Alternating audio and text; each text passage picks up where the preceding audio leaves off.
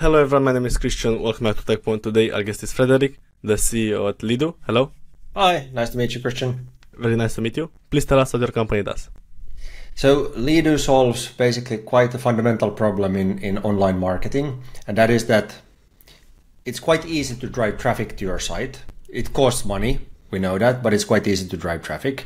Also, it's quite easy to create quite good content. So you can see from your Google Analytics or today that you have lots of traffic and the traffic is actually interested in your content. So congratulations, you have traffic and it's actually interested in what you do. And then sort of if you think about marketing automation, your email automation, it's probably not as easy to set up. People are struggling with it, but it's sort of quite straightforward. So once you have it in place, you have marketing automation, you have email nurturing and so forth.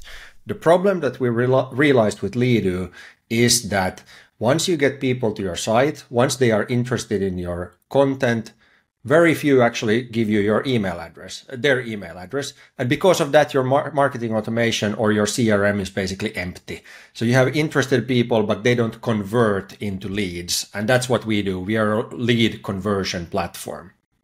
Okay, how does it work? How do you get the emails of visitors? Yeah, very good question. So we started the company in 2018, five years ago, and the sort of carrying idea behind the product immediately was we took inspiration from traditional chatbots. They were quite useful and they were quite common in 2015, already 2017, 18, but they were mostly used for customer support. You think about Intercom and Zendesk and these kind of things. They answered your frequently asked questions.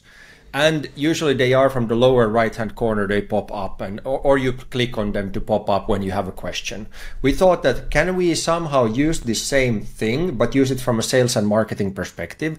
We created something that's called the in-page bot, which is sort of embedded inside the content. It does not pop up, especially on mobile. People don't like that too much when it pops up.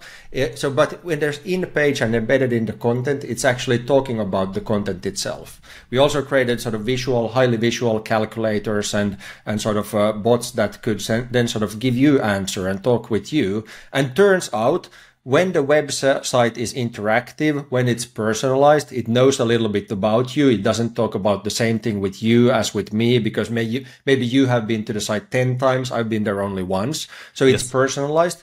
So then it turns out that people start interacting with it more. And it also turns out that when it then asks you that, hey, this would on average cost you this and this much money in this industry that you're working and in this use case, would you like to talk to a salesperson to get a personalized quote from you? It turns out that 40% more in the beginning left their contact information with our customers. Today it's up to 70% on average. Some companies get hundreds of or even thousands of percentage, but on average we increase it with 70% today. And this is how it works. There's much more underneath. There's loads of data and things that you can do to personalize your advertising, to bring in the right kind of ICP customers and so forth. But in its essence, it's providing a lot of interesting content for you, interactive content for you, and not sort of annoyingly popping up. It's actually embedded somewhere useful for you as a website visitor. So turns out if you help people online, they actually like you and then they want to do business with you. So that's amazing. Thank you very much for sharing, and you did it in a fantastic way. I wanted to know the top 3 features of the platform. So that's a very hard question. So it's a combination of very many different things. I think in-page bot in itself was it was and is still a very good feature. Personalization, even sort of as easy personalization, have different pages talk about different things. If somebody is looking at the pricing page, it shouldn't be talking about the same thing as somebody who's looking at integrations page. So talk about different things. Also, as I mentioned, like we know that which company you're coming from. So what size is your company? What is the industry? Personalizing with that. Personalizing with your own behavior. What have you told about yourself previously? Which advertising source did you come from? So the personalization is very, very key, as well as the that part. The third feature I would say is advertising. Advertising is quite hard because we are often playing with blended numbers. So we are maybe seeing in Google Ads or Facebook Business Center that we get 500 conversions, but we have recruitment conversions, we have PDF downloads, we have people saying, I want the demo.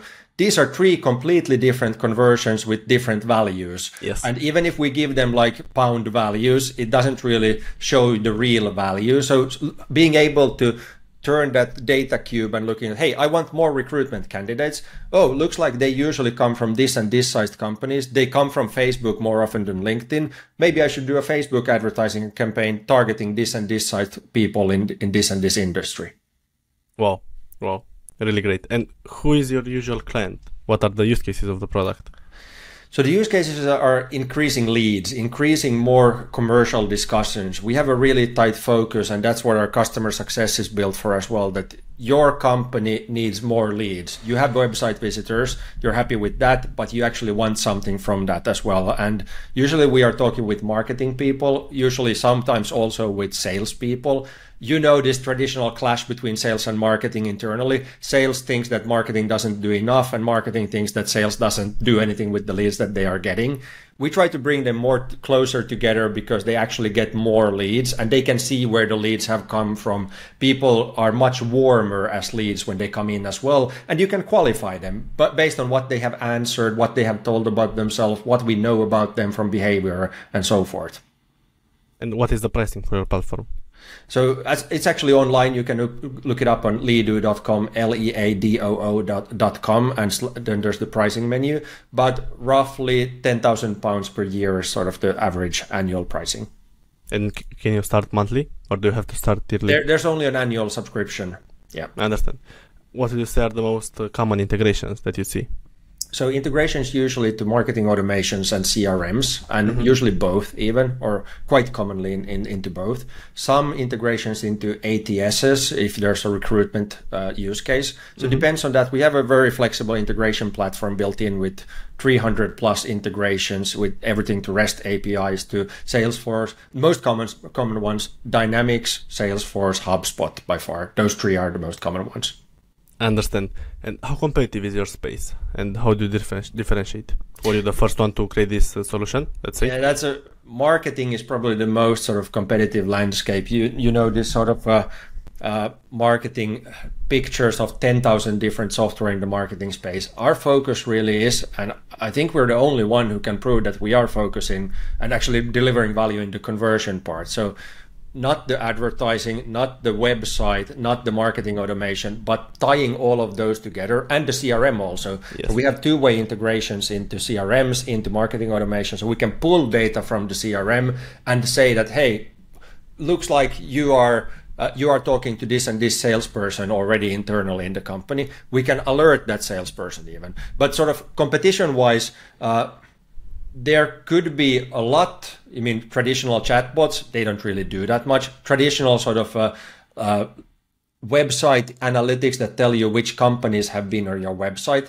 they only tell you that somebody from KPMG has been on your website. Who do you call? Like the switchboard at KPMG. Yeah. We can tailor your sort of experience on the website because we know that you're KPMG and your industry. We can also alert the salesperson that, hey, you have a deal worth £100,000 in your CRM with KPMG. Somebody from that company was just looking at your pricing page. Maybe you should start calling them. So there's a lot of competition, but I think we are the only one who are sort of focused on this conversion part holistically. Amazing. And how did you find the problem? How did you come up with the idea for the company? Yeah, this is an interesting sort of story. Me and sort of my founding partner, Mikael, we were talking about, so I was living in the States during that time and working with enterprises. He was living in Finland working with SMBs. And we saw that both companies, regardless of location or size, they had the same problem of quite easy to get traffic, quite hard to convert that traffic into actually interested people who tell you that they're interested. But okay. It's at the same time, we saw that there are a lot of interested people. Like, if you do employer branding, you can see that a lot of people are interested in you as an employer. If you do like traditional marketing with content, you can see that a lot of people are reading your content and blog posts and PDFs and so forth. But pretty much nobody leaves your contact information. And if you compare this to a brick and mortar store, if you walk into a brick and mortar store that sells clothes, for instance, if you have 10,000 visitors and one person buys it, you wouldn't be happy. Now we have 10,000 website visitors and somehow we're happy that it's one. And then we're super happy when it's 2 or 3 or 4 people out of 10,000 that leave their contact information. And that's twisted. I know it's not the same as brick and mortar, but still, it's still twisted that it's so far apart, the amount of interested visitors and conversions. Amazing. Wow. And you're the co-founders? Yeah, so there's a couple of founders in the company, yeah. How big is the overall team right now? Sorry? How big is the overall team right now? The whole team is 70 people, roughly. Okay, so you scaled pretty fast. Did you raise any money? Yeah, we raised 2 rounds, so a seed round and an A round so far. And sort of location-wise, the team is divided between 4 countries. So we have Finland, where we are founded, Sweden, UK, and Spain in Malaga. So we are 4 locations. And what do you say was your biggest challenge since starting the company?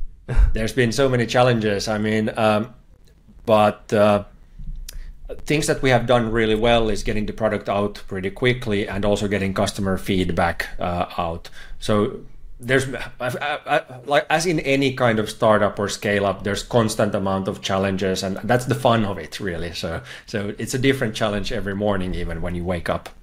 But what's one mistake that you can share with us, or one key learning that you got from the experience? Yeah, I mean, treating geographical locations and countries the same and scaling very rapidly into several countries at once, and that's a big problem we made in the beginning. We sort of built a big team in both the UK and Sweden early on, and we didn't really know what we were doing in the early days. And also, of course, Corona and COVID hit during those times, so it didn't make it easier either. So it was sort of a double whammy for that. But definitely doing this again wouldn't scale into 2 markets at the same time, and not really sort of researching the markets well enough in advance. But at the end of the day, the outcome is awesome. So we're very happy with the learnings from those exercises also. So. Thank you. I appreciate the transparency. I'd love to know how you found your first customers. Outbound calls. I mean, that's the best way. That's basically a giveaway also for sort of any other one listening in on this call as well, that if you wait for marketing to drive interest, you're going to wait for very long, and it's very anonymous.